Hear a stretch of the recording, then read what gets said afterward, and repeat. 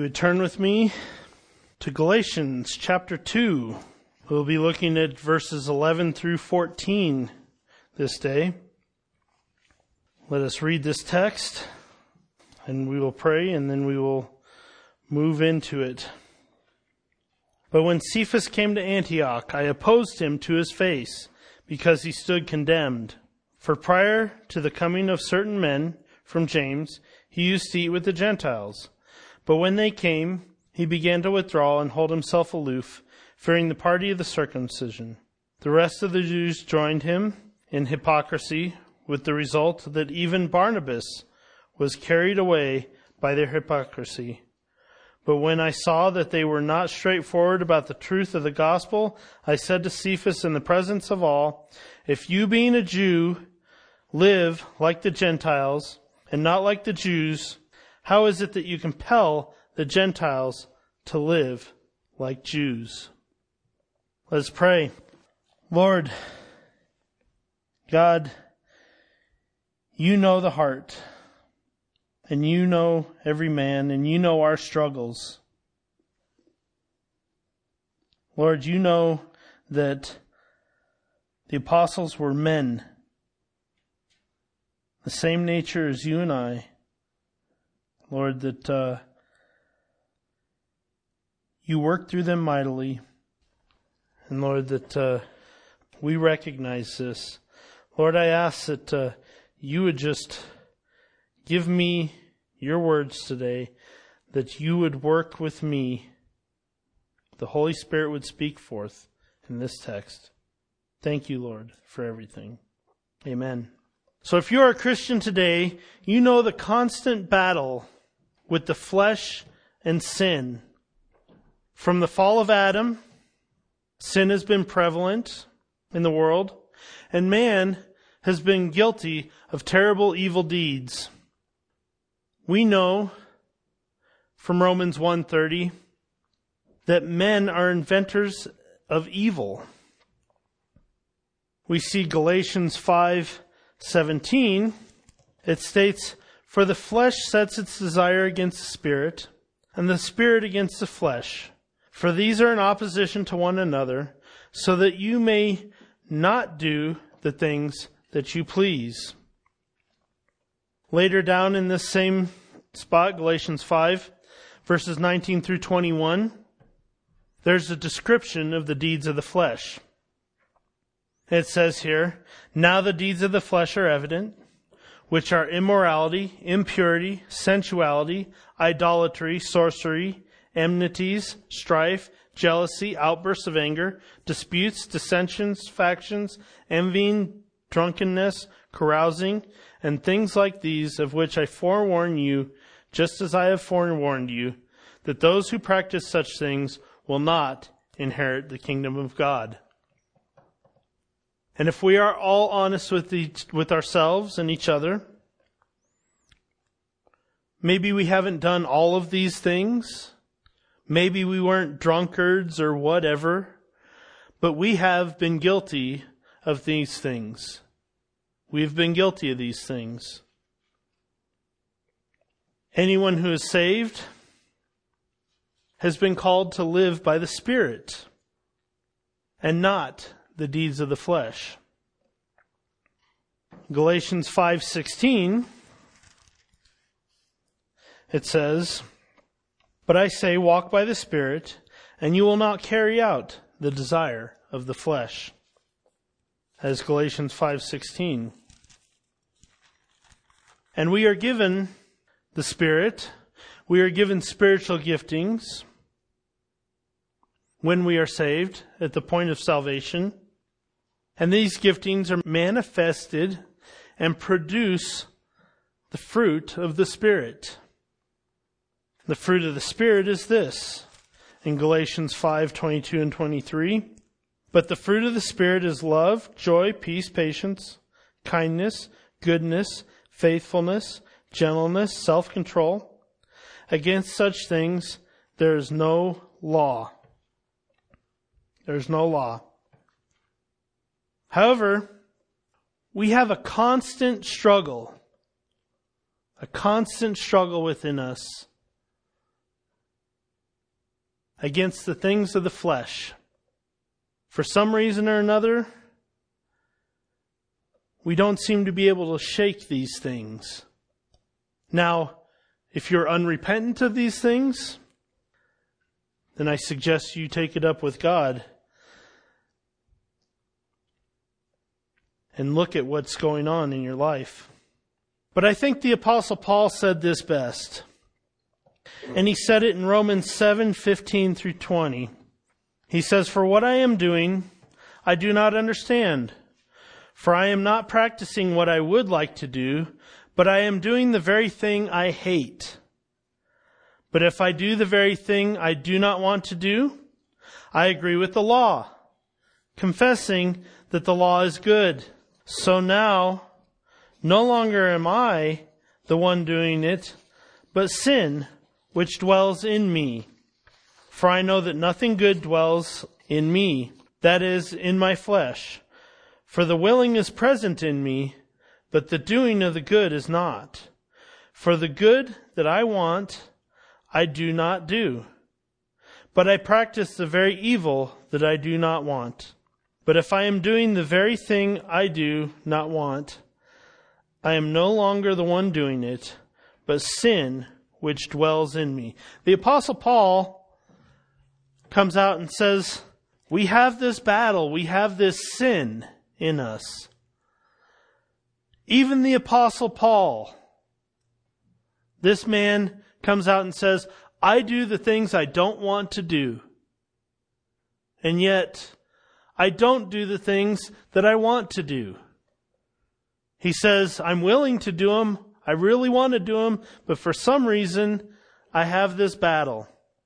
And that is part of what we are seeing here this morning. As the Apostle Paul starts out his final defense of his apostleship to the Galatians, he points this out. He shows that we have Cephas here in Galatians 2. Cephas is his Aramaic name. We know him as Peter. He says that Peter has come to Antioch. And Paul is there in Antioch. And he spent some time there. He's obviously been participating with the Gentile believers, ministering with them, eating with them, living life. And Paul points this out in verse 14 when he says that he is living like a Gentile.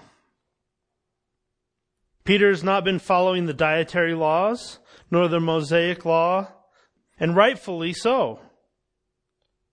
Seeing that we have just come out of a conclusive Jerusalem council, which ruled on this, and of which it was recorded that Peter gave the primary testimony. We also know that in Acts 10, Peter was given instruction by God in a vision that he was allowed to eat anything he wanted. The vision came down. It was a sheet with all kinds of food on it. And Peter said, no, I've never touched an unclean thing in my life. And God said, I have made everything clean. Kill and eat. And he did it 3 times. He was instructed by God in this vision to do that. And through that stemmed his event with Cornelius, where he witnessed the salvation of Gentiles by the work of God through him. He was directly involved with the salvation of Gentile believers. He was directly involved with the salvation of Gentiles. And he knew that they did not have to be circumcised. He knew that they did not have to follow the Mosaic law to become saved. But we now see that in verse 11 here of Acts chapter 2, that Paul is opposing him to his face publicly, because it says that Peter stood condemned. He stood condemned. How could that be? How could Peter stand condemned? Paul's telling us that Peter defected when the Jews, who were the party of the circumcision, came to Antioch. Peter withdrew from eating with the Gentiles and moved to isolating himself with the Jews. But wasn't it Peter that stood up and testified in opposition to these same people? These same people who demanded circumcision and following of the Mosaic law by the Gentiles in order to be saved? Wasn't it Peter who stood up to them? Doesn't he know? How could this be? How could Peter do this? I'll give you the answer. Peter, like Paul, and everyone that has ever lived, was human. He was human. We like to look at Scripture and think that these men could do no wrong. Many times we think that the prophets and the apostles in Scripture were some sort of superhumans that could do no wrong, and that they had this knowledge within them that no other man could possess. But in truth, it is the Holy Spirit within them that has done those works. The same Holy Spirit that lives in you and me today. The same Holy Spirit. They weren't anything special. They weren't anything special. As a matter of fact, Peter was just a lowly fisherman. He didn't have anything special to bring to the kingdom of God. And Paul persecuted the church. Paul went against the church. He wasn't bringing anything. He was bringing opposition. But I think we're even guilty of this today. We see men who seem to be elevated teachers of the word, and we put them on a high pedestal, when in actuality, they're only humans, just like you and me. We all struggle. We all have the same struggles. Paul addressed it here. He said, the things I don't want to do, I do. He struggled. Peter struggled. And it's obvious here. He pulled himself away from doing what he knew was right. Paul again in Romans 7:15 says this about himself. We saw it a little earlier. For what I am doing, I do not understand. For I am not practicing what I would like to do, but I am doing the very thing I hate. If we go to Acts 14:11 through 15, we have Paul. He has just performed a miracle. He has healed a man. And the people's conclusion is that he and Barnabas are gods. When the crowd saw what Paul had done, they raised their voice, saying in the Lycaonian language, the gods have become like men and have come down to us. And they began calling Barnabas Zeus and Paul Hermes, because he was the chief speaker. The priest of Zeus, whose temple was just outside the city, brought oxen and garlands to the gates and wanted to offer sacrifice with the crowds. But when the apostles Barnabas and Paul heard of it, they tore their robes and rushed into the crowd, crying out, saying, Men, why are you doing these things? We are also men of the same nature as you, and preach the gospel to you, that you should turn from these vain things to a living God, who made the heaven and the earth and the sea and all that is in them. Paul declared to them, we are only men. We are only men. We have the same nature as you do.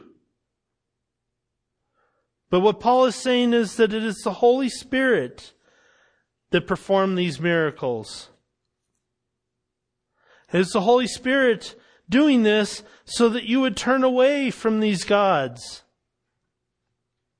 It is the Holy Spirit through me that preached Christ to you so that you would turn away from the false gods, from the false Greek gods, Zeus and Hermes, all of these false gods. He says, do not make men out to be these gods. And we need to realize that Peter was just a man, just like you and me. We see this throughout Scripture. Peter struggles throughout Scripture. Many people say he was the apostle with the foot-shaped mouth. He proclaimed so many things so many times, and he was rebuked. We see this in Mark 8:31 through 33. He began to teach them that the Son of Man must suffer many things, speaking to Jesus, and be rejected by the elders and the chief priests and the scribes, and be killed, and after 3 days rise again. And he was stating the matter plainly. And Peter took him aside and began to rebuke him. But turning around and seeing his disciples, he, meaning Jesus, rebuked Peter and said, "Get behind me, Satan, for you are not setting your mind on God's interests, but man's." Peter was just a man. Peter was just a man. And he needed instruction. He needed rebuke, just like all of us do. We also know in Luke 22:54 through 62 that Peter even denied Christ 3 times. He was just a man. And he succumbed to pressures of this world, just like you and me do. I don't know about you. I'm guilty of it all the time. But I also end up repenting of it all the time. But aside from the obvious that he's only human, why would Peter act this way? Why would he act in a way that says that we can't accept these Gentiles without circumcision and following of the law? The answer is in Galatians 2:8. Galatians 2:8. For he who effectually worked for Peter in his apostleship to the circumcised, effectually worked for me also to the Gentiles. Do you get that? Peter was effective for the Jews, for the ministry to the Jews. He was an effective apostle to the Jews. So all the while he's in Antioch with this large group of Gentiles, he has no issue with them. He recognizes them as brothers and sisters in Christ. And he has great fellowship with them. However, we have these influential false teaching Jews. They're known as the party of the circumcision here in Scripture. The name that we've given them outside of Scripture is called the Judaizers. Nowhere in Scripture is that written, but what that means is that it was Jews trying to turn Gentiles into Jews. Okay? So we have these false teaching Jews, and they claim to be coming from James, from the church in Jerusalem and James. And now the pressure is on for Peter. He doesn't want to offend these men because he has an effective ministry and apostleship to the circumcised, to the Jews. And it says he feared the party of the circumcision. And this is a way of life at the time. There was a fact that the Jews and the Gentiles did not associate with each other as a normal understanding. And these men most likely ridiculed Peter about his association with the Gentiles, along with arguments that they would have made that these Gentiles have not been circumcised. So how could they even be possibly true believers? How could they possibly even be true believers? And if that's the case, why would you, Peter, be associating with these people? The Jews and the Gentiles would not eat with each other.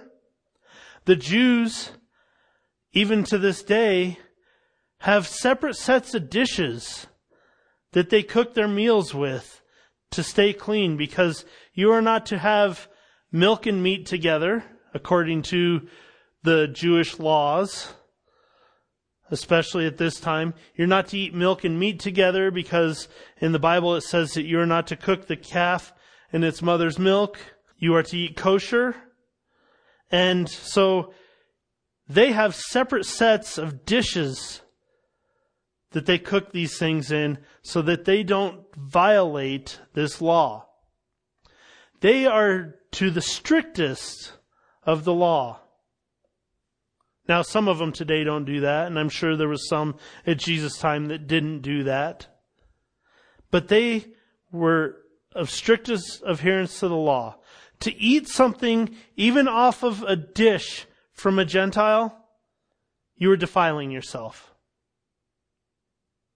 Let alone stepping into their house, hugging and kissing them because they're great brothers and sisters. No, that was not the way the Jews and the Gentiles saw each other. Today it's different. Today we have more of a tolerance towards each other, I guess, if you could say it that way. But these men, they're the circumcision, so it's obvious that they were following the strictest adherence to the law. And they would be ridiculing Peter because of this. And Peter is now given into this. He is guilty of hypocrisy. And Paul says that he stands condemned as a leader, guilty of dividing the church between the Jews and the Gentiles. Paul watched Barnabas fall into this with Peter. Barnabas, who ministered to the Gentiles along with Paul for 17 years now, who has eaten with the Gentiles, who has fellowshipped with the Gentiles. He even is now following Peter into this hypocrisy. And now there's a huge public division in the church. And Paul is saying that he has to address this. And it has to be public because all of this is done in public. So Paul, in verse 14 of our Galatians text here, says this: "But when I saw that they were not straightforward about the truth of the gospel, I said to Cephas in the presence of all, 'If you, being a Jew, live like the Gentiles and not like the Jews, how is it that you compel the Gentiles to live like the Jews?'" Paul is rebuking Peter. He says, your actions are one of a hypocrite, and they are public. In essence, you as a leader of the church have caved in to the pressure of those who you know are false. And now you've divided the church and alienated the Gentiles.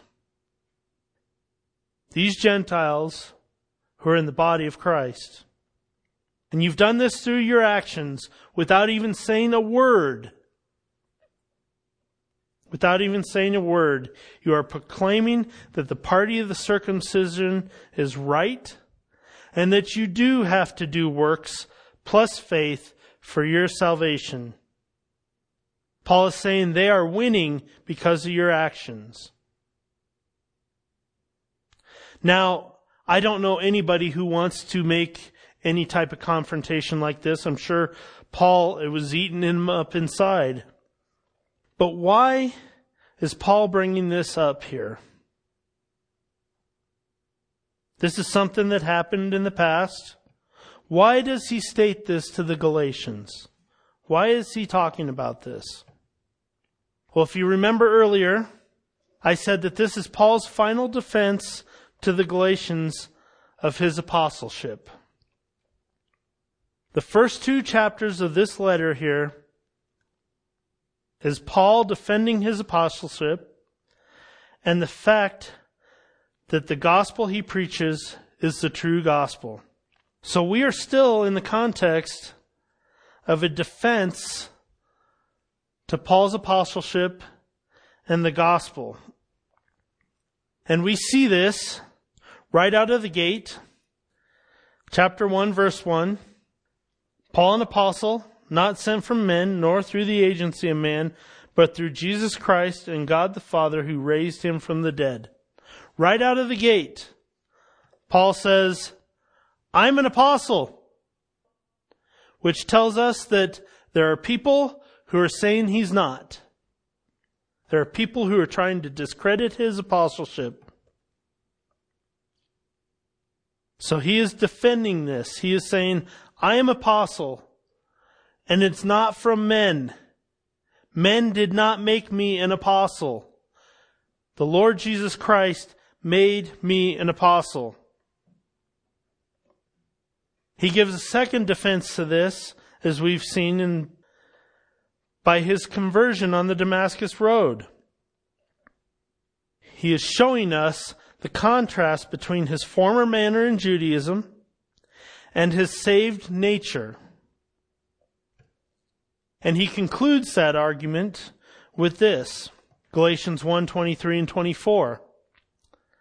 But they kept hearing, he who once persecuted us is now preaching the faith which he once tried to destroy, and they were glorifying God because of me. He proclaims it here, and we saw it in Acts, right after his conversion. Those in Damascus were proclaiming that he who once persecuted us is now preaching the faith, is now preaching Christ. How in the world could you be so diametrically opposed to yourself if there wasn't something that happened to you to do this? If Christ had not come and proclaimed to Paul himself and that he was to be an apostle to the Gentiles, then how could Paul and how could these people testify that he is now preaching Christ? He was so opposed to Christ, he was arresting and killing Christians. And in an instant, he's now preaching the faith? Wow. I think that's a pretty good defense, don't you? And it's not just him. These people are saying this about him. He continues his defense with the example of the ruling of the Jerusalem Council and his acceptance from the apostles as an apostle. We saw this last week.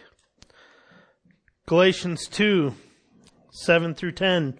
But on the contrary, seeing that I had been entrusted with the gospel to the uncircumcised, just as Peter had been to the circumcised, for he who effectually worked for Peter in his apostleship to the circumcised effectually worked for me also to the Gentiles.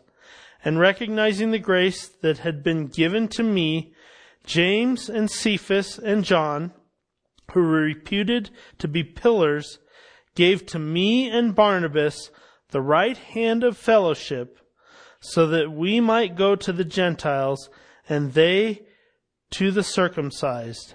They only asked us to remember the poor, the very thing I also was eager to do. Paul was confirmed. It was publicly and officially confirmed in the Jerusalem council that what he was doing and who he was the apostle to the Gentiles. That he was preaching the correct gospel and that he was doing it in the right manner and that it was effective ministry to the Gentiles.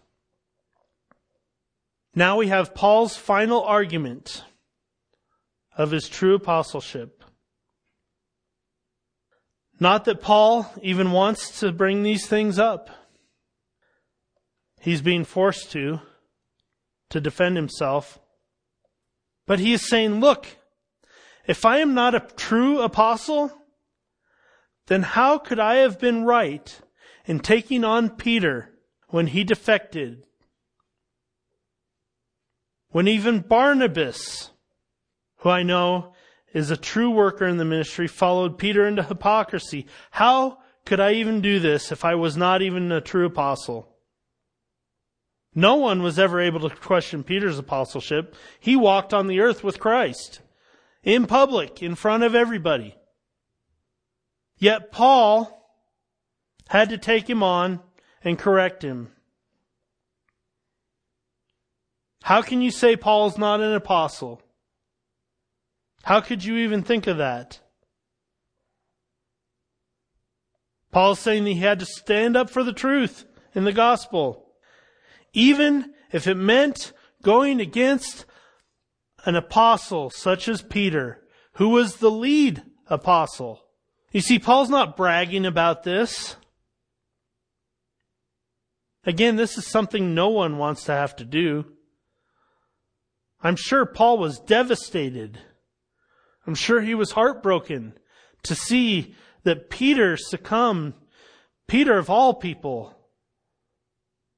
succumbed to the pressures of this world, of these people who said that you have to follow the law to be saved. But Paul was one of the great defenders of the gospel, and he knew this.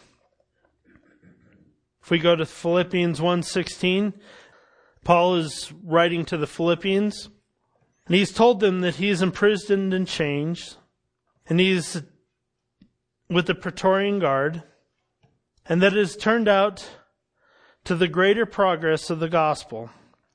He has acknowledged that it has made more people courageous to preach the gospel to an even greater extent, and he says this.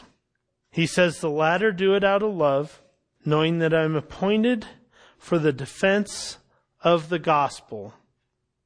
The Apostle Paul was defender of the gospel. And to be able to defend the true gospel, he also had to defend his apostleship. He had always been plagued by false teachers. We see it throughout his letters to the different churches in the New Testament. He's always been plagued by these false teachers trying to discredit him, so they could discredit the gospel of Christ. If you could discredit Paul, you can discredit the gospel. And that's true. If you can discredit Paul because he wrote the majority of the New Testament writings, if you could discredit Paul, you could discredit the gospel, because the gospel he preached was the true gospel of Christ. Therefore, Paul has to make his defense. Not that he wants to defend himself. Again, that's a hard thing to do. But in the end, everything that Paul did was to the defense of the gospel.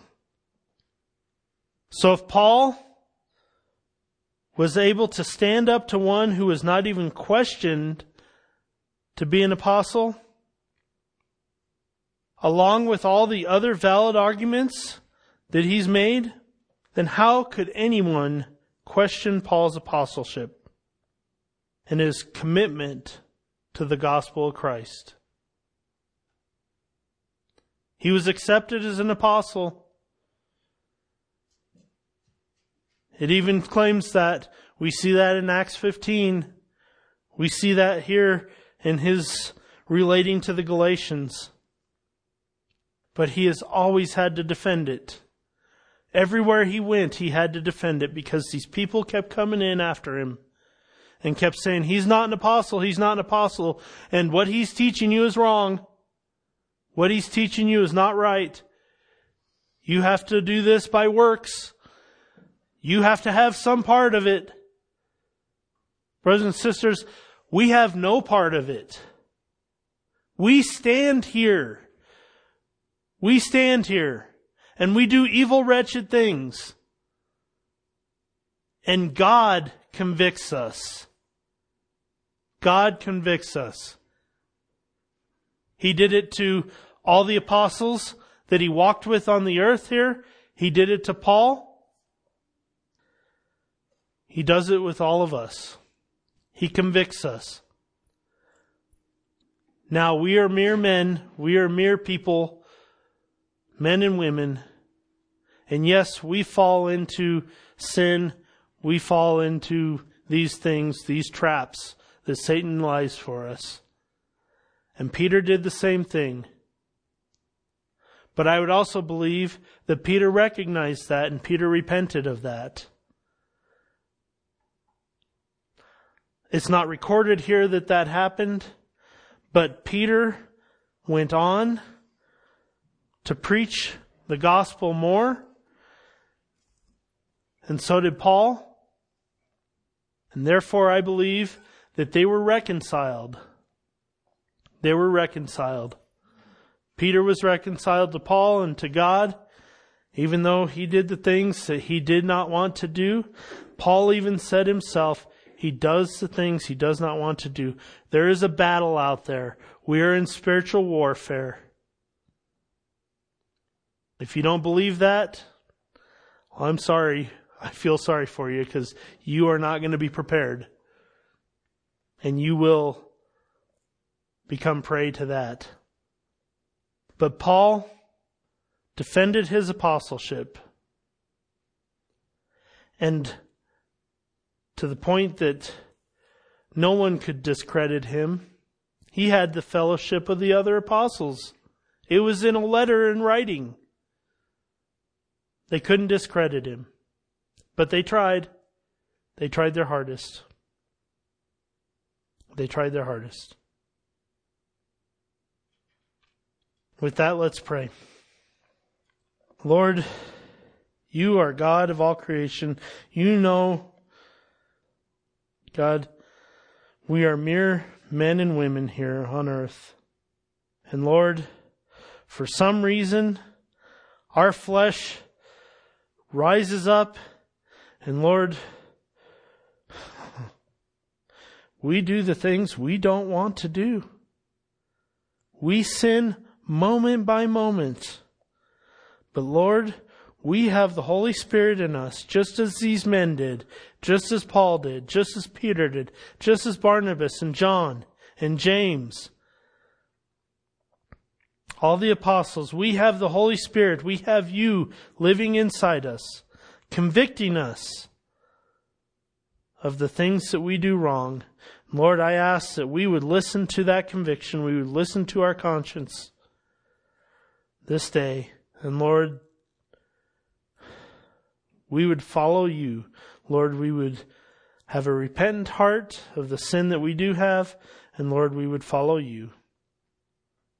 Lord, I thank you for Paul and his apostleship, his declaration of the true gospel. Lord, I thank you that you worked for him. You worked through him as he was a true apostle. Thank you, Lord, for everything. Amen.